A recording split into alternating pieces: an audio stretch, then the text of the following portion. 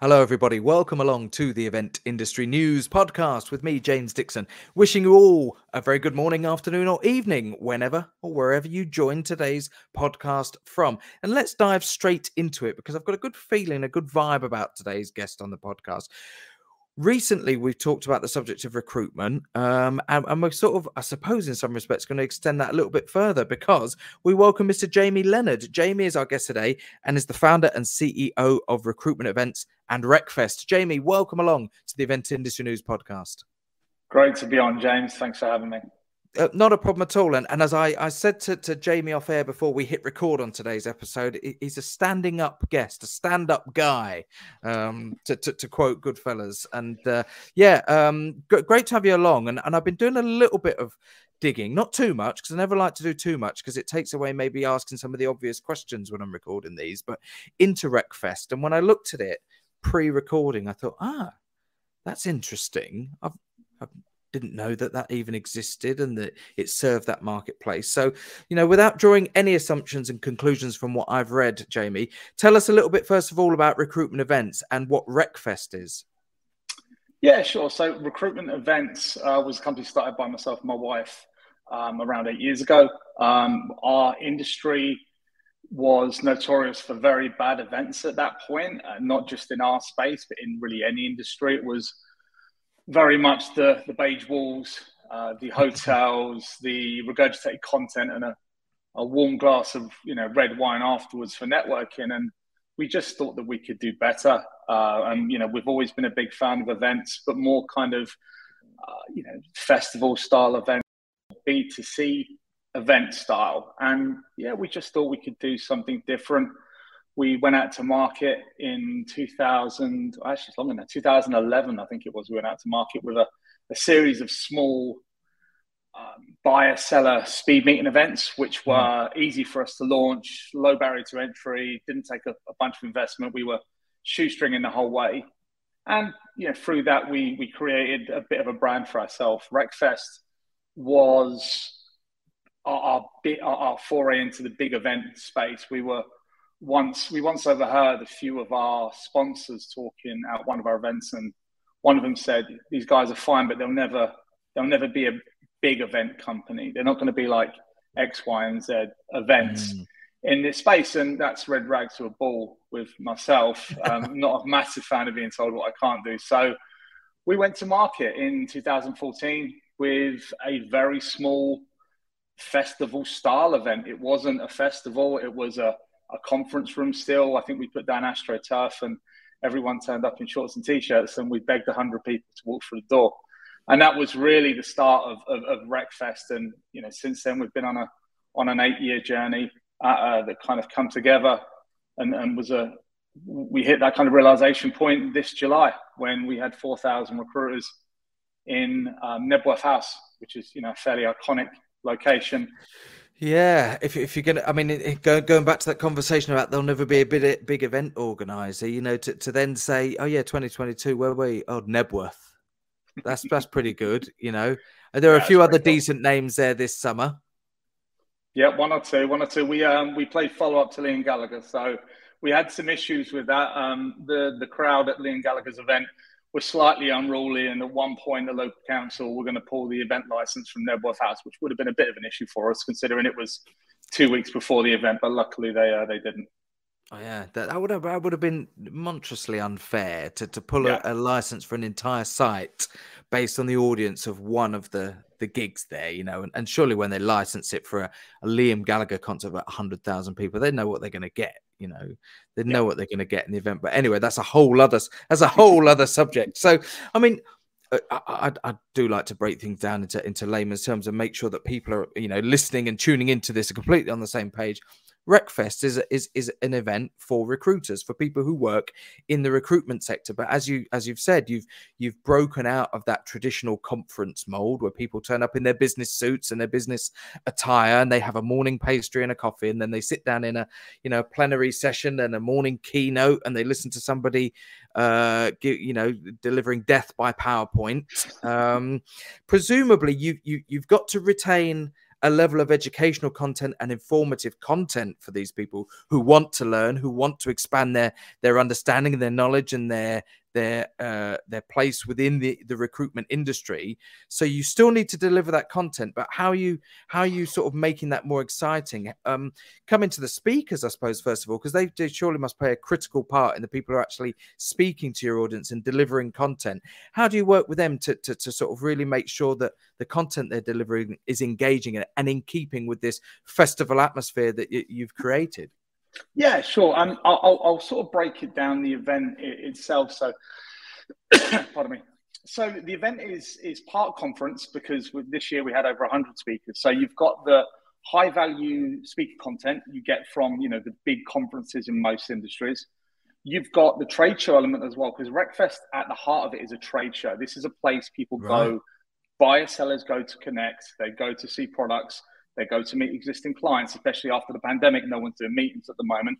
And they go to find out about new technologies. It's wrapped up in a festival feel. So what you get is you get the buyer-seller placement of a trade show, you get the content of a conference, and then you get that emotional anchor of something like a Comic-Con or a Glastonbury. And the reason for that is, I suppose when I first started going to festivals, the bit I used to love about festivals, and I love music, but I used to love the human connection more. It's that idea that there's escapism. It's the idea that there's no judgment. It's that everyone can be their absolute best self and be who they want to be without fear of criticism. And I love that, because I think it creates stronger relationships. And, you know, I remember thinking sort of, you know, many years back, what if we can overlay that onto a trade show and a conference? If you can build that relationship between buyers and sellers and co-workers and influencers, that's as strong as you get at something like a festival or a Comic-Con or a Burning Man or a Fringe festival, something more like that, then you've got something quite powerful there. Yeah. And that's kind of the crux of what Recfest is. It's all three of those things mixed into one. And what it really allows for is, when those buyers and sellers are building those relationships, it's formed on a more personal level. So that's what we've seen in 2019 and this year, that personal relationship, that shared experience that you get at something like Recfest that you don't get at a usual trade show or a conference. In terms of speakers and what we do there, I mean, we had about 500 applications to talk. We work closely with every speaker to make sure we're covering every facet of talent acquisition and recruitment. We had 10 different stages this year, and each stage was themed something different. So it was employer brand, candidate experience, sourcing, technology, leadership. And what that meant was, if you're really into employer brand as your job, you can just go to that one stage, and that's you done for the day. That's all your content. Those are your people. That's your tribe. If you're someone that's more generalist and want to hover about, you can do that as well. What it meant as well, which we saw this year for the first time, which was great, we get big teams coming to Recfest. So we get 20-person teams, 30-person teams, and they all sort of, you know, go out and do all of the talks. And then the following week or the following day, they get together and say, right, we saw all the content. What can we start to use now to build our teams? And it includes the vendors they've met as well. What technology did we see? Who did we demo that we want to follow up with? So, you know, you're seeing these teams turn up. They go and consume the content. They meet the vendors, and then they meet back up again a week later and start to pull together. Okay, this is what we can take away from our event.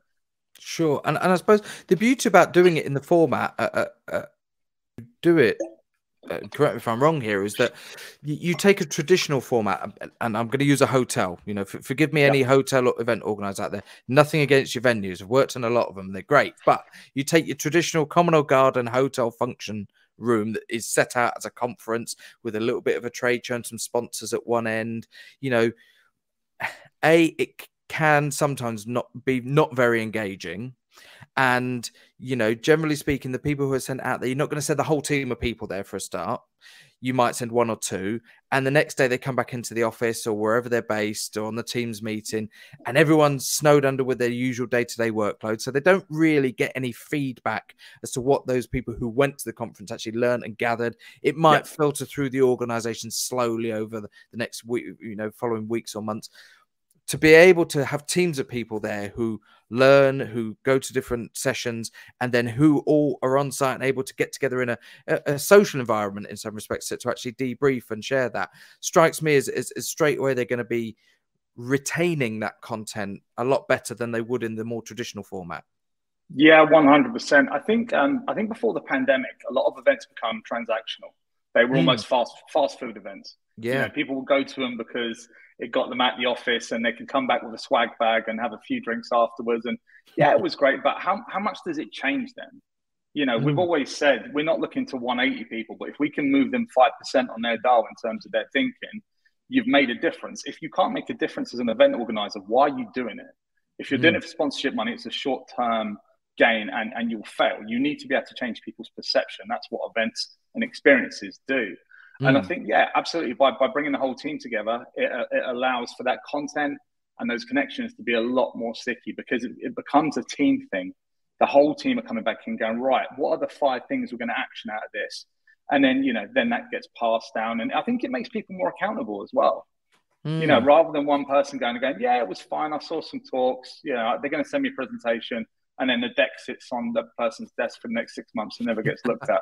It makes it way more accountable because everyone's there and everyone's saying, right, we've all agreed on these things we're going to follow up on. And I guess as well from a retention point of view from staff, you know, recruitment agencies, recruitment companies who have big teams of staff, you know, the sort of paradox there is that they're looking to help industries who are maybe struggling to recruit new employees, but they themselves have also got to keep one eye on retaining their own employees and retaining them within the recruitment sector and working in that industry. So there is as much a need for them to keep the staff, I suppose, not entertained, but, you know, do things like this from a team bonding point of view, so that people who work in that sector say, look, I want to stay in there, because one of the highlights is RecFest every year. Yeah, absolutely. I mean, you know, we always say if HSBC can't hire enough recruiters, what chance have they got of hiring the people they need to, you know, run their businesses? It's impossible. The problem really does start with the recruitment team. So yeah, you know, we see RecFest being used on job adverts now as well. So people saying, hey, come work for XYZ. We go to RecFest every year as a team. So it becomes almost a work perk that, hey, guess what, we go. And what we always love as well, and we say this to the leaders that buy the tickets to bring their teams. We're like, if your recruiter posts onto LinkedIn, great, that's really good. We appreciate that. But when they post onto their Instagram, that's when you know you've made a personal connection, because all of a sudden they're saying, hey, look at my industry. It's really cool. You know, it's not just, hey, I'm at the Excel Center, or hey, I'm, you know, over at the British Library. It's like, look at my industry. My industry is awesome. And what RecFest is, in essence, is a celebration of those recruiters. That's how it's always been positioned. This is your day. This is not our event. This is your event. This is your celebration. You work your ass off throughout the year.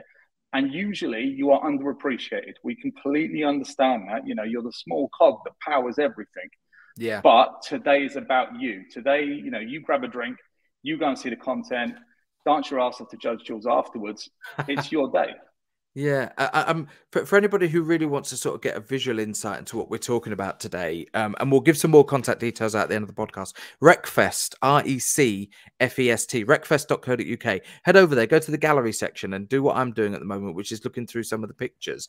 And if you didn't know what the content was and who the people were that were attending and what, you know, industry they're working for, it looks like photos of any other festival. You know, there's a parched field that's been baked in the sun over the summer. There are stages, there are, you know, people drinking, have a good time, eating, laughing, dancing. The photos are great. And this may sound like a bit of an odd question then to lead into, but is there a danger that people have too much fun and don't concentrate hard enough on what they're actually there to do, if that makes sense? Is there a balance that has to be struck to make sure that they are remaining engaged with the content that's there and what they're there to do, which ultimately is on a professional basis rather than a social basis? Yeah, absolutely. I think there is a few different personas of people that go to RecFest. You get people that go that are just there for the content. So they'll be at the stages all day and maybe go to the after party afterwards. You've also got people that are there to network as well, and they're the people that will probably spend less time in the tents and more with those vendors. as a networking mechanic. But yeah, absolutely. You know, I think people are responsible. People are coming as their business. You know, they appreciate that this isn't them going to Glastonbury per se, and most of them will be there with their. I think because they're with their teams as well. There's an accountability point thing as well, where it's like I don't want to show off and show up in front of, you know, my team. So I think there's a fine line. I don't think we cross it. Look, I think there's probably some people that cross it, but for the most part, people understand it's you're there to work, and then, you know, there's a social element afterwards. Yeah, absolutely. Let's get into some of the sort of the production, the delivery elements, because I'm sure they will interest, you know, people who are listening to this today. And for clarity, this is a one-day event. You know, this is arrive in the morning, leave in the evening. So it's a festival. It's a one-day festival. So there's no camping and campsites and those sort of things involved. But you mentioned that there are 10 stages, for example. You know, from a production point of view, you will have exactly the same challenges as any other festival and outdoor event. That is taking effectively a blank site and turning it into something. How much has it grown?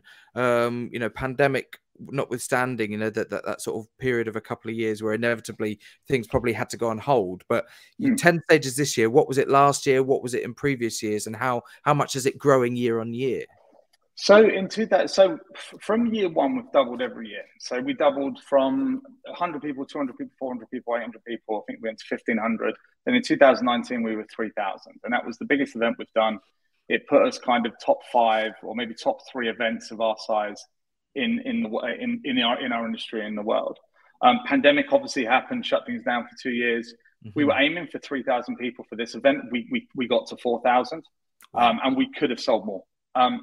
There's a few reasons for that. Number one, people haven't been doing events, and you know, if you've got something unique, people want to be there. Wreckfest is a destination event. It's not one of your transactional, okay, there's another conference next week.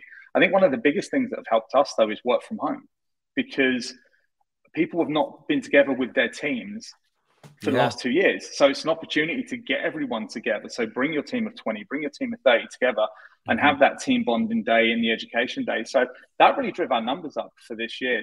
We could have easily done 5,000, but we capped it off.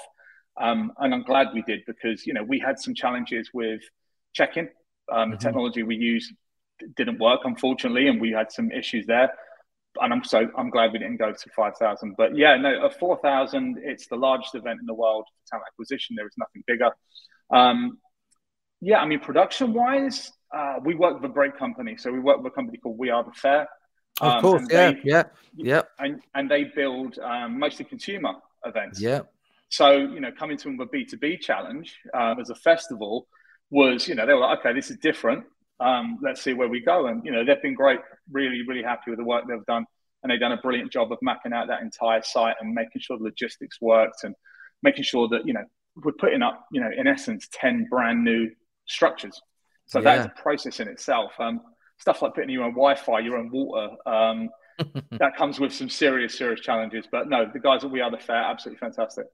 Yeah, we've had you know, various guests from We Are The Fair on the podcast over the year. Nick Morgan's been on a few times, and obviously Nick has. I've come across him at many different events as well over the last few years as a speaker and as an attendee.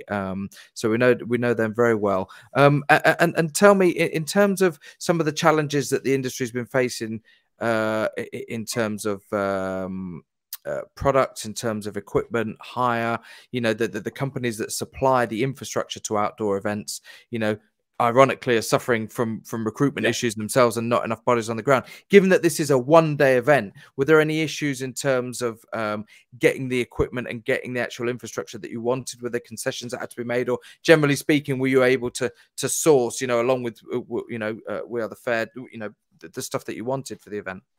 Yeah, we got everything we wanted. I'm not going to say it was easy, because that was Nick and his team's job. So I'm sure there was a lot of pain behind the scenes they probably didn't let us know about as the client. And we thank them for that, because, you know, we were doing the front end stuff, i.e. sponsors and delegates and stuff. So I know there's been issues. I mean, we've already started booking stuff for next year and the year afterwards, because some of that market's been decimated. You know, so a lot of them companies are no longer there because of the pandemic, and obviously from a staffing point of view, that's an issue as well. So, yeah, I think anything anyone can do to get this stuff booked well in advance is definitely worthwhile doing, because it's not easy sourcing what you want out there at the moment. And it strikes me as well that you sound confident in your marketplace, given the growth that you've experienced as an event. Some events are hesitant to do to take the advice that you've just given, because they actually don't know if their event is going to run next year until they put the tickets on sale. They don't know how many they're going to sell. They don't know what the uptake is going to be, and without that uptake, they can't commit to budgets. They can't commit to booking infrastructure and all the things that they need. Again, correct me if I'm wrong, you seem and you sound pretty confident in your event and in the numbers and in the growth, that it wouldn't surprise me if you've already, looked at stuff for next year, booked it, sorted it, knowing that you're probably going to grow again.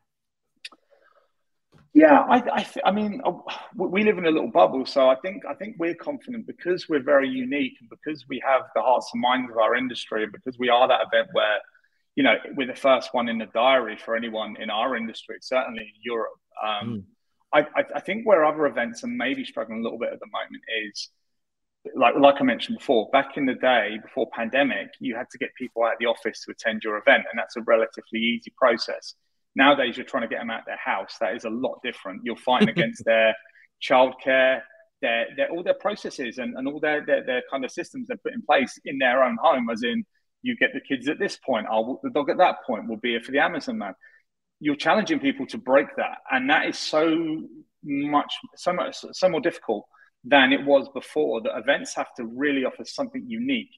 If not, people are just not going to attend. So I can see why other event companies that are maybe doing the same thing they've always done and doing something that has been replicated in the industry multiple times. Yeah. Why they'd be looking at going, I don't know whether or not, people are coming back next year. That's such an interesting take. Now that when you frame it like that, is that I remember 16, 17 years ago, early to mid 20s, and I would go into an office every day to sell advertising for a publishing company, and if somebody offered me the opportunity, there's a conference next week, do you want to go out for it? Yeah, fantastic. And it would have been easy, because I would get up, I'd go through my normal morning routine, and instead of going into the office, I'd disappear off to a conference for the day, and then I'd come home at 5, 6 o'clock exactly as I normally would. The way that you've just framed it there, the challenges of actually stepping out of your house now, like you said, one of the major benefits that the employers have seen in people working from home is that productivity has gone up, because they're given a level of flexibility that they don't have working 9 to 5 in an office environment. They can pick the kids up from school and come back and then cook dinner and then do a load of emails between 6 and 9 o'clock in the evening if they want to. Getting them out to a day event is a much bigger challenge now than asking them to leave their office. And it's just interesting the way that you've framed that, and why obviously that has its positives and negatives from a marketing point of view. And on that subject, again, this is something we've spoken about the podcast recently, is marketing events. How have you gone about marketing it, I suppose? And it's a very broad question, but in terms of channels, is it difficult to get to the market, or how are you actually sourcing the audience, given that it is a very, very niche audience of people that you are effectively marketing your event to? I mean, first of all, I'd say we have a fantastic marketing department. Our guys are really, really good, and they were operating on a very high level for this event, hence why we had 4,000 people walk through the door. Channels, usual stuff. I mean, email marketing for the most part. Email marketing works very well for us. We do have our own database of the talent acquisition industry in the UK and Europe. Where Wreckfest becomes very different is it's a very shareable event. Pre-event, day of event, and post-event. It's very, very shareable because it's unique, because it looks different, and because people have that almost that brand loyalty that's almost quite cult-like. It's like a cult brand almost. So in the build-up, you see a lot of people posting, hey, and we gave them the assets. We set up the system, a lot of people on LinkedIn, and our audience is all LinkedIn. Twitter doesn't work for us. Facebook doesn't work for us. Instagram doesn't work for us. I don't even know what TikTok is, I'll be perfectly honest with you. But LinkedIn works really well for us because all the recruiters are there, because ultimately it's a recruitment platform. Yeah. So we gave people the assets to share the fact that they're going to Wreckfest. And it worked really well. You know, every day there's 20, 30 people posting, hey, I'm going to Wreckfest next week. Who's coming? And you can't buy that advocacy. You can't buy that ambassadorship. Yeah. It's something you have to earn as an event. You have to give people the tools, build the brand, show something unique, and say, right, now we're going to shout about it. And it's almost that thing of, I'm trying to think, compare it to another event, but there's almost a sense of FOMO or pride in the fact they're going. You know, hey, I'm going to Wreckfest. Is anyone else going? Oh, you're coming as well. You know, it's almost seen as a badge of honor. You hear people talking nowadays, oh, did you go to Wreckfest this year? Oh, no, you didn't. Oh, you missed something. You know, if you can build that into your event, then your marketing, and I'm not saying it become easy because my marketing team do a great job, but your audience becomes your marketeers, and they become your brand ambassadors, and they're the ones going out flying the flag for you. On the day of the event, there was over 2,500 individual posts on LinkedIn under the hashtag Wreckfest 2022. Yeah, don't take my word for it. Go and search it. I physically couldn't get through all the posts across a week afterwards because it's just such a shareable event. You're giving people what they need to go and use that 2 or 3 posts they make a day, and one of them is Wreckfest. So I think that's really, really important. And I suppose the beauty about that is it's a competitive marketplace, the recruitment sector, in terms of the agencies that are working within there. They're all fighting for business and all fighting for clients to come to them. So if an agency sees another agency that they know are a competitor posting about their great experience at Wreckfest and they've not gone, that's great business for you, isn't it? Because there is instantly going to be that carrot dangled to say, oh, shit, we need to be there. Yeah, well, the commercial team work off 100% inbound inquiries. They haven't made an outbound call in 6 years. It's all inbound from the exhibitors, stroke sponsors. It's anytime a vendor comes into the market, you know, the first thing they want to know is, okay, what's Wreckfest and how do we get involved? Because it is seen as a sort of the front running event. So, you know, we work off referrals. You know, we don't have really an outbound sales strategy. It's what comes through, and that's because of the reputation Wreckfest has. Absolutely. Well, one thing else, another thing that I wanted to ask you, with one eye on time today, because we're getting towards the end of today's episode, but I know a business local to me where I'm based in South Yorkshire, and that they are working in the construction sector. It's a friend of mine who's the MD. They're looking to recruit 5 people at the moment. Is Wreckfest necessarily for recruitment agencies and people who work specifically in recruitment, or can it be for businesses who might have a number of positions to fill who maybe are struggling to do that because, you know, historically that they've only ever needed to recruit maybe 1 person every few years? For a company like him that's suddenly needing to recruit 5 people in a relatively short space of time, is there stuff that they could learn from coming to the event? Yeah, so I suppose just so to clarify, because our industry is a little bit weird in terms of where it breaks down. So recruitment consultancies in our space, we would consider the vendor. They're the seller. So they would have a stand at Wreckfest trying to connect with the audience. The audience we have are employers, in-house recruitment teams. So these are someone like Tesco's has a 200-person in-house recruitment team, and their job is to hire for Tesco. So that's the audience. So would there be, if they've got 5 roles across the year, they'd probably have a good time, but I'm not sure it'd be beneficial or a good use of time to attend. Usually the companies that attend Wreckfest are the ones that have the either very difficult to find roles or mass volume. High turnover, maybe. Yeah, the high turnover stuff, specialist stuff as well, or just big numbers. Big chunky recruitment needs across the year where you'd need technology, you'd need infrastructure, you'd need recruiters internally and stuff like that. So, yeah. Interesting. And the last question I'm going to ask today before we wrap up, Jamie, is the 2-day question. I've looked at the agenda and it's packed. You know, yes. the 9:15, I think, some of the first sessions are kicking off. And then you've got entertainment that starts from 5 p.m., I think 6 p.m. Into sort of early to mid-evening. Has the 2-day question been asked of you by people who attend the event? Have you asked it internally and discussed it internally? It's a conversation that comes up every year. There are a lot of pros to doing a 2-day event. There are also some cons as well that we don't think we have the answers to right now. I think A lot of people have asked around the camping element of it, which I don't know whether our insurance would want to cover 4,000 recruiters camping in a field somewhere. But it's certainly something that comes up. It's something that we discuss every year. And it's definitely something we'll be discussing for next year as well. I think when we start to look further afield and maybe look to host Wreckfest in other countries, maybe slightly the other side of the Atlantic Ocean, then you'd have to look at a 2-day event, because where we're lucky in the UK, you can travel anywhere in 3 or 4 hours. Yeah. You go to somewhere like the US and it's a little bit more different and a bit more difficult. So the conversation happens every year. It will happen again this year. It's always an option. I read a great quote a few weeks ago about the difference between Americans and the British. And it was that the Americans think 100 years is a long time, and the British think that 100 miles is a long way. I love that quote. I love that. Yeah, I'm going to start putting that in my document. And I thought that was absolutely brilliant, because you're absolutely right. We are and we forget sometimes that we are fortunate in the UK that you could, hop in a car at 6 o'clock in the morning and be, 400 or 500 miles away, within 6 hours drive, all being well.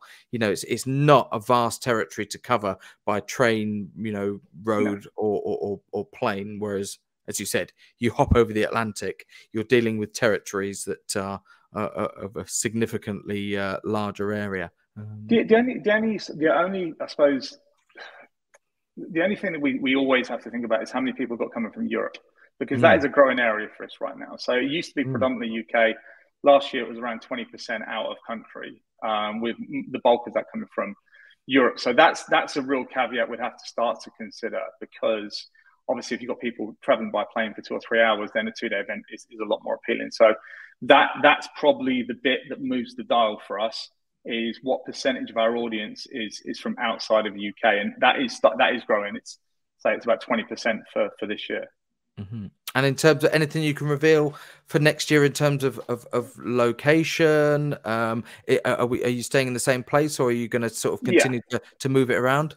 So yeah, we've made a long-term commitment to Knebworth. It's a phenomenal venue. It's obviously quite iconic. Travel links were really, really easy there. Hotels were absolutely fine. We had no problem. You can get there from the north. You can get there from London. London's 20 minutes. You can come in from Peterborough quite quickly as well. So it works really, really well for us. And they were great to work with as well, by the way. The venue themselves were absolutely fantastic. So no, I think we'll be there. It will be bigger. I think the numbers will be going up. So logistics change a little bit. The map or the site venue will certainly change. And, I think you'll see a few more recognizable, I'm not going to say celebrity names, but recognizable names next year as we invest more into our speaker lineups as well. So there's a little bit there. Look, we're looking into the US right now. That's a big question mark, whether Wreckfest would work as an American event.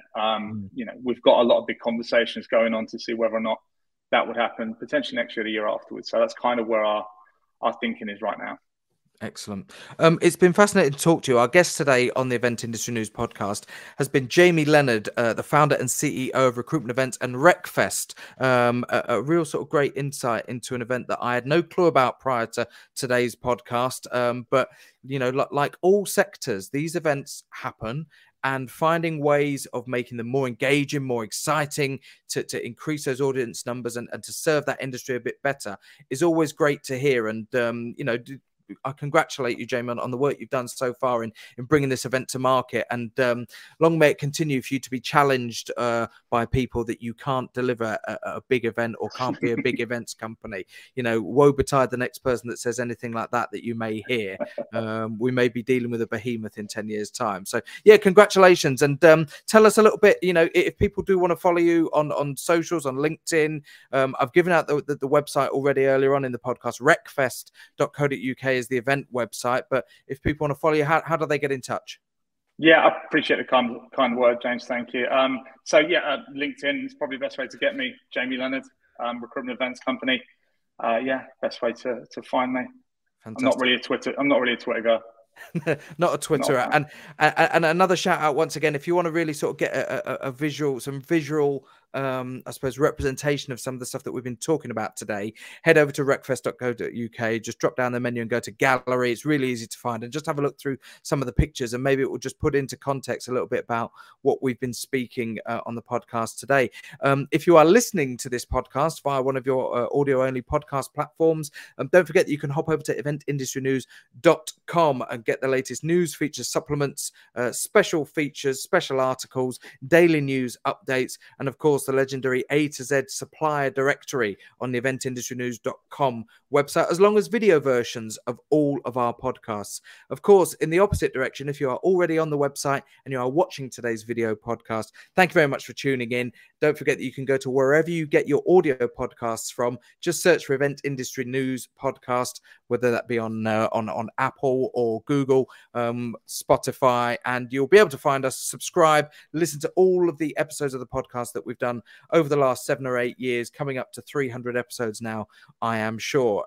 Our thanks once again to Jamie Leonard from Recruitment Events and RecFest for joining us today. Jamie, hope to see you soon. Come back on in the future and let us know how things are progressing. And on behalf of everybody here at Event Industry News, thanks very much to all of our followers, all of our subscribers to the podcast. Stay tuned with more episodes coming every week, and we'll see you on the next one. Thanks very much, everybody. Goodbye.